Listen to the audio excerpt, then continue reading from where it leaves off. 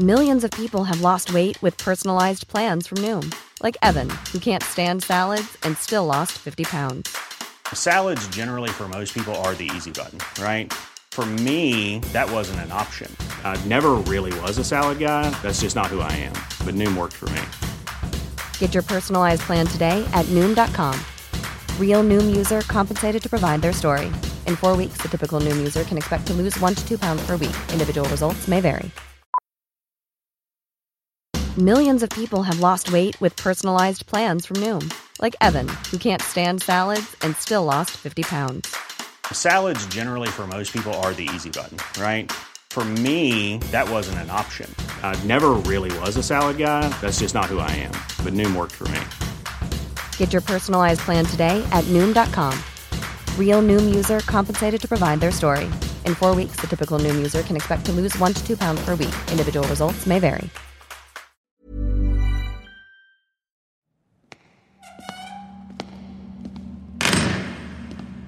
In 2013, 20-year-old Joseph Rainey died in hospital, 10 days after he'd attempted to take his own life in a Hydebankwood detention centre. What I find most poignant and upsetting about Joseph's last day on this planet are the circumstances of his final hours. In February 2020, as Joseph's family wept in the public gallery of Belfast Coroner's Court, a jury delivered their unanimous verdict that errors or omissions by both the prison service and the Health Trust contributed to Mr Rainey's death. The findings were 6 institutional failures on transfer to and reception at prison, 3 institutional failures in the healthcare interview on his arrival, 6 institutional failures in terms of lack of care and failure to implement previous recommendations. This amounts to perhaps the most serious inquest verdict that we have seen in Northern Ireland's history. Documentary maker Sean Murray has captured the tragic story of the controversial death in custody in the short film My Name is Joseph. This young lad was basically thrown to the wolves with people who should have had a duty of care to look after him. I'm Alison Morris, and in this episode of The Bell Tell, Sean Murray is with me to discuss what drew him to the tragic case and the role documentary filmmakers can play in highlighting such stories of injustice. Welcome, Sean. So, My Name is Joseph, which is your latest film. It's a very short film, but incredibly harrowing. Can you tell me how you became involved in telling Joseph's story? Yeah, well, I was approached by Professor Phil Scraton. Phil Scraton and we've become great friends over this last number of years. And short films is not something that I'm currently doing because I'm involved in a number of features, which will take me through to probably the end of next year. But it told me about the story, which instantly was harrowing. Asked me would I come and meet Joseph's parents, which I did do, and we'd talked about the best way of kind of platforming the story to a wider audience. And for me, I think a short story was that. I'd told them that if the film was impactful enough, that I'd think it would make a good broadcast documentary, which it will do. I've no doubt it will. But first of all, what is impactful about a short film, and the film's only 12 minutes, is that it can be an effective lobbying tool for the family. We've seen this happening already, that there's been a freedom of information request put in after Joseph's death, including a response from the prison service, based on the fact that the film has been released. So it has given instant comfort to the family. I think we're only at the beginning of that journey, but I think that the film will, its first film festival, it won Best Documentary. But I think that we'll gradually see greater success for that film and have a wider impact on the family story. So, I mean, I touched on it a bit at the start, but Joseph was arrested. He was taken into police custody, and they immediately recognised that he was a very vulnerable adult and he was at risk. And the problem seems to have arisen when he was transferred from police custody to prison custody. You just go through some of the red flags that were missed in terms of his transfer at that time. There was a letter, wasn't there, that was sent with him when he was sent to the prison service to say that this young man was suicidal? Yes, well, I have to firstly say that when Joseph was first arrested by the PSNI, everything was done according to how it should have been. This was an issue from when Joseph had left Musgrave and until he eventually got the Hydebank, and there it got worse from when he was in Hydebank.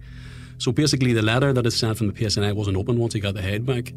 And just the detail, after a 10-day inquest into all these matters in February 2020, there were 6 institutional failures on transfer to and reception at prison, 3 institutional failures in healthcare interview on his arrival, 6 institutional failures in lack of care and failure to implement previous recommendations. So basically when Joseph got the Hydebank, all these failures, and if I reflect back on what Phil Scraton had said in the film, it's the most damning verdict for a single case that has ever been seen on record in the North. That's how bad this was. It's a serious indictment to the prison service. This young lad was basically thrown to the wolves with people who should have had a duty of care to look after him. Yeah, and the inquest was held in front of a jury, which is quite unusual. That only happens in exceptional circumstances because of the amount of failings in his case. He was also, at the time, he told a nurse, didn't he, that he was thinking of hanging himself with bed sheets, and also asked for a phone call with the Samaritans. Well, that's it. I mean, there are numbers. There are a number of things that happened. I mean, to say to a nurse that you're going to hang yourself with bed sheets. Then, of course, what had happened after that was that he asked for a pen and paper. He was seen writing a suicide note. He was seen on the phone, I think it was for 9 minutes, to the Samaritans. All these things had happened, and then he was then allowed to hang himself with bed sheets. It's an extraordinary story, and as I said, a damning indictment of an institution that should have been there to help and look after that young lad. The Rainey family obviously participated and wanted you to make this documentary, as did Professor Phil Scraton, who you've mentioned. People listening would probably know him best from the Hillsborough Independent panel and his work there, but he also does quite a lot of work, doesn't he, with deaths in custody. I think he's the joint author of the book In the Hands of the Law. How important was his input in getting you to take this on as a project? Well, anyone who knows Phil Scraton knows he's a tireless worker, a tireless advocate for human rights. He's just, and when I say tireless, he just finishes one project and he's saying to me he's going to take a bit of time out, but then he's right on. Him and his partner Dina are right on to the next project. And when I say that, you know, Dina doesn't get enough praise. Dina's the man behind, or the not only the woman behind Phil Scraton, but a serious academic in her own right also. But I've never seen people like it for constantly just taking on projects and publishing work that is just invaluable to human rights within our own society, you know. Yeah, in terms of the transfer, that period when he left police custody, who clearly had identified him as a very vulnerable adult and had sent a letter along with him to the prison so that they could be aware of the fact that they believed that this young man was at risk of self-harm, that was all completely missed when he arrived at Hydebank Wood Detention Centre. Have you just go through some of the failings? I know there was numerous failings, but some of the failings that happened on that day, because between his arrest, his appearance in court, and the time when he was remanded in Hydebank, he was there less than 24 hours before he was found in a cell hanging. Yeah, so if I can just bring it back. So at the time of Joseph's arrest, he said when he was in Musgrave that he suffered from depression and felt suicidal. This was recorded at Musgrave Custody Suite, and he was deemed not fit for interview until 2 days later. Following his appearance at Laginside Court, he was sent to Hydebank, where documents from the police station confirming Joseph was suicidal were not read. Instead, a reception officer with no training in suicide awareness later said he relied on his own observations of new committals rather than relevant documentation. Then, when entering the committal landing, the documents were not read again during the committal interview, nor were they passed to the healthcare staff, as should have been the case. A nurse then initiated a support prisoner at risk, which is called a SPAR document, when Joseph reported it, and had said to the nurse, actually, I might kill myself with my bed sheets. Despite the prison service's suicide and self-harm protection policy, dictating that a SPAR initiator should remain on duty until a keep-safe interview was completed, the nurse left the prison and the interview was carried out by an officer with no previous knowledge of the prisoner. You know, this interview subsequently lasted, I think it was about 70 seconds, and less than 1 hour later, Joseph asked for the Samaritans number. And to be able to make a call, which after a delay in access took place and lasted around 9 minutes, shortly afterward, then Joseph is observed writing a suicide note in his cell. So you have all this happening just after he arrives at Hydebank, and it's, as I said before, it's just an indictment of mass failure within that particular institution. A young man asks, could I speak to the Samaritans? He spends 14 minutes on the phone with the Samaritans, and immediately after that says, can I have a pen and a piece of paper? And at no point did anyone think, this is very strange behaviour. You know, this is something that requires further observation. Oh, it's to think, and you know, as I'd said, the short film is 12 minutes, and we have, you know, all this information is detailed within the 12 minutes, but to see Joseph Parent speaking, to see Professor Phil Scraton laying these out along with Niall Murphy, laying these failures out, it's heartbreaking. And as you said, there's so much information and really squeezed into that 12-minute documentary, but you really think that this story, and I mean anyone just listening to this would hear that it warrants a full-length documentary, a full investigation into what happened and what went wrong with not just Joseph but with the prison service in general. Oh, absolutely. I mean, I have no doubt that after some of the wider broadcasters that see this documentary, that be sure to see a broadcast representation of the wider issues within the prison service. So you probably got to know the sort of, I suppose, the essence of Joseph. What kind of a lad was Joseph Rennie? Well, Joseph was like many young people from an impoverished part of Belfast. He was a young lad from West Belfast. He got caught up, as his parents said, with the wrong crowd. Got involved in drug taking, a bit of mischief making, and he became gradually estranged from his mother and father because of the drugs and stuff like that. Moved to North Belfast, it was Ardoyne in effect. But as his father said in the film, like, you know, they were every time that they were seeing him, which was less often, he was seen with missing teeth. He was taking a battering from, you know, other criminals within the community, and he's just becoming a lost cause. And they tried everything, and we've seen this in many cases where their parents. He came from a good family. They tried everything to bring him back into the fold, and eventually, it led to his death in the Hydebank. But you know, we are quick to dismiss young people like this, and they're caught in a cycle. And I think My Name is Joseph expresses this sentiment that we are too quick to judge, and that it could be anybody's child. He was always full of life, full of beans, always wanting to be out with his mates, just having a laugh, from no age at all. In school, he was always involved in all the school plays, all activities in school, always well thought of in school. And just in general, he was just a real lovable kid. In terms of the family, I think one of the most difficult things, and when I watched the documentary, was Joseph's mother reading out his last words. That suicide note, when were the family made aware that he had written a suicide note just before he had to take his own life? Well, Alison, I stand corrected in this, but I'm fairly sure that it was a considerable time afterwards that they received that note, and that in itself is just something. And as you say, reading that note out at the end of the film is just it's heartbreaking, and you don't, you know, and no one can watch that film without having empathy and thinking of their own children when they see that, you know. So this is a couple of words from Joseph's. This is Joseph's last words to his family.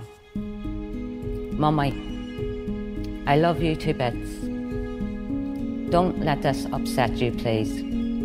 Stay strong for Granny and the child, Mummy.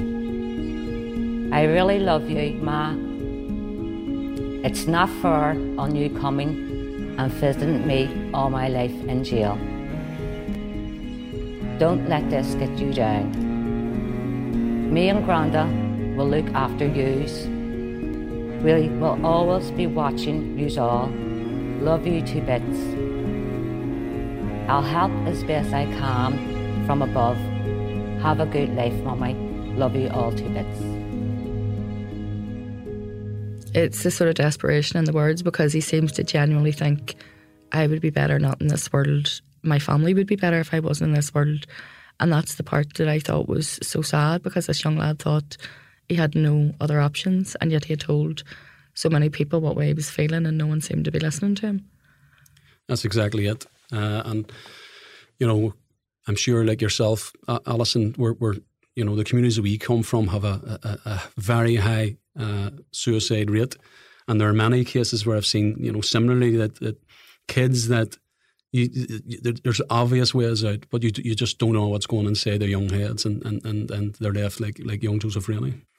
The inquest system was really important for the Rainey family, because they got not justice in a way, but they got the truth in terms of Joseph's last day.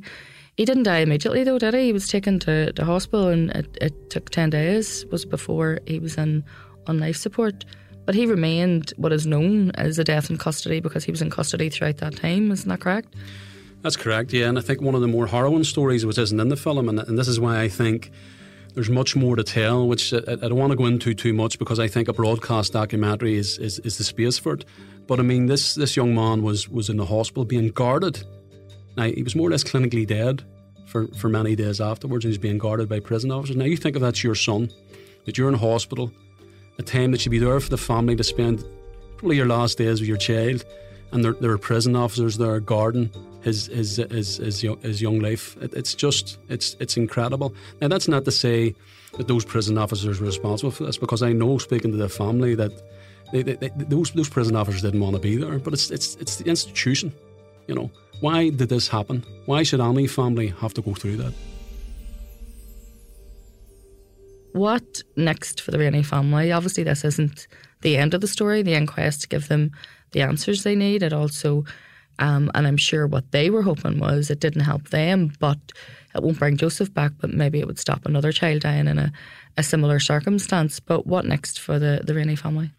Well, I'd spoken to Joseph's father yesterday, Tom, and what I'd said is that, you know, I always see these things as a triangle of advocacy. So you have the legal team, then you have the academics or researchers, and then you have myself. So we have fulfilled making the film. We've already began to see how this film can be an effective lobbying tool for the family.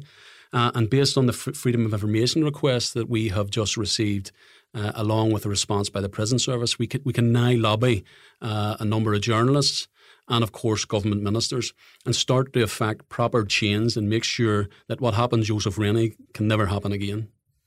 Obviously, this wasn't an isolated incident, and the motivation of the family is to ensure this doesn't happen to anybody else again in terms of death in custody. That's what you hope that this film will help achieve. So based on the Freedom of Information request that I detailed earlier, there were also systemic failures in staff training, suicide awareness, essential documentation, and the observation of prisoners at risk.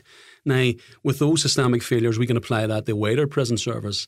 And as I had said, this can lobby the prison service for any future actions that they need to take to make sure that this doesn't happen to anyone within the prison service ever again.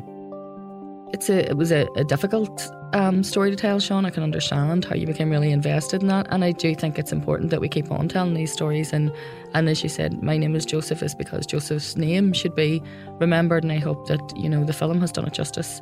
And thanks very much for joining me, because I think it's really important that we continue to tell these stories. Thanks very much for having me, Alison.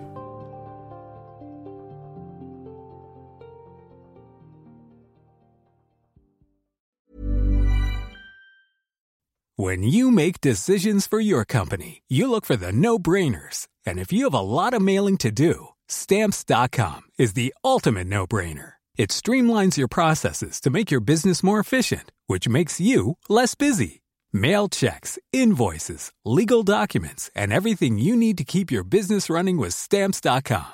Seamlessly connect with every major marketplace and shopping cart. Schedule package pickups and see your cheapest and fastest shipping options from different carriers, with rates up to 89% off USPS and UPS rates. And with the Stamps.com mobile app, you can take care of mailing and shipping wherever you are. Make the same no-brainer decision as over 1 million other businesses with Stamps.com. Sign up with code PROGRAM for a 4-week trial, plus free postage and a free digital scale. No long-term commitments or contracts. That's Stamps.com. Code PROGRAM.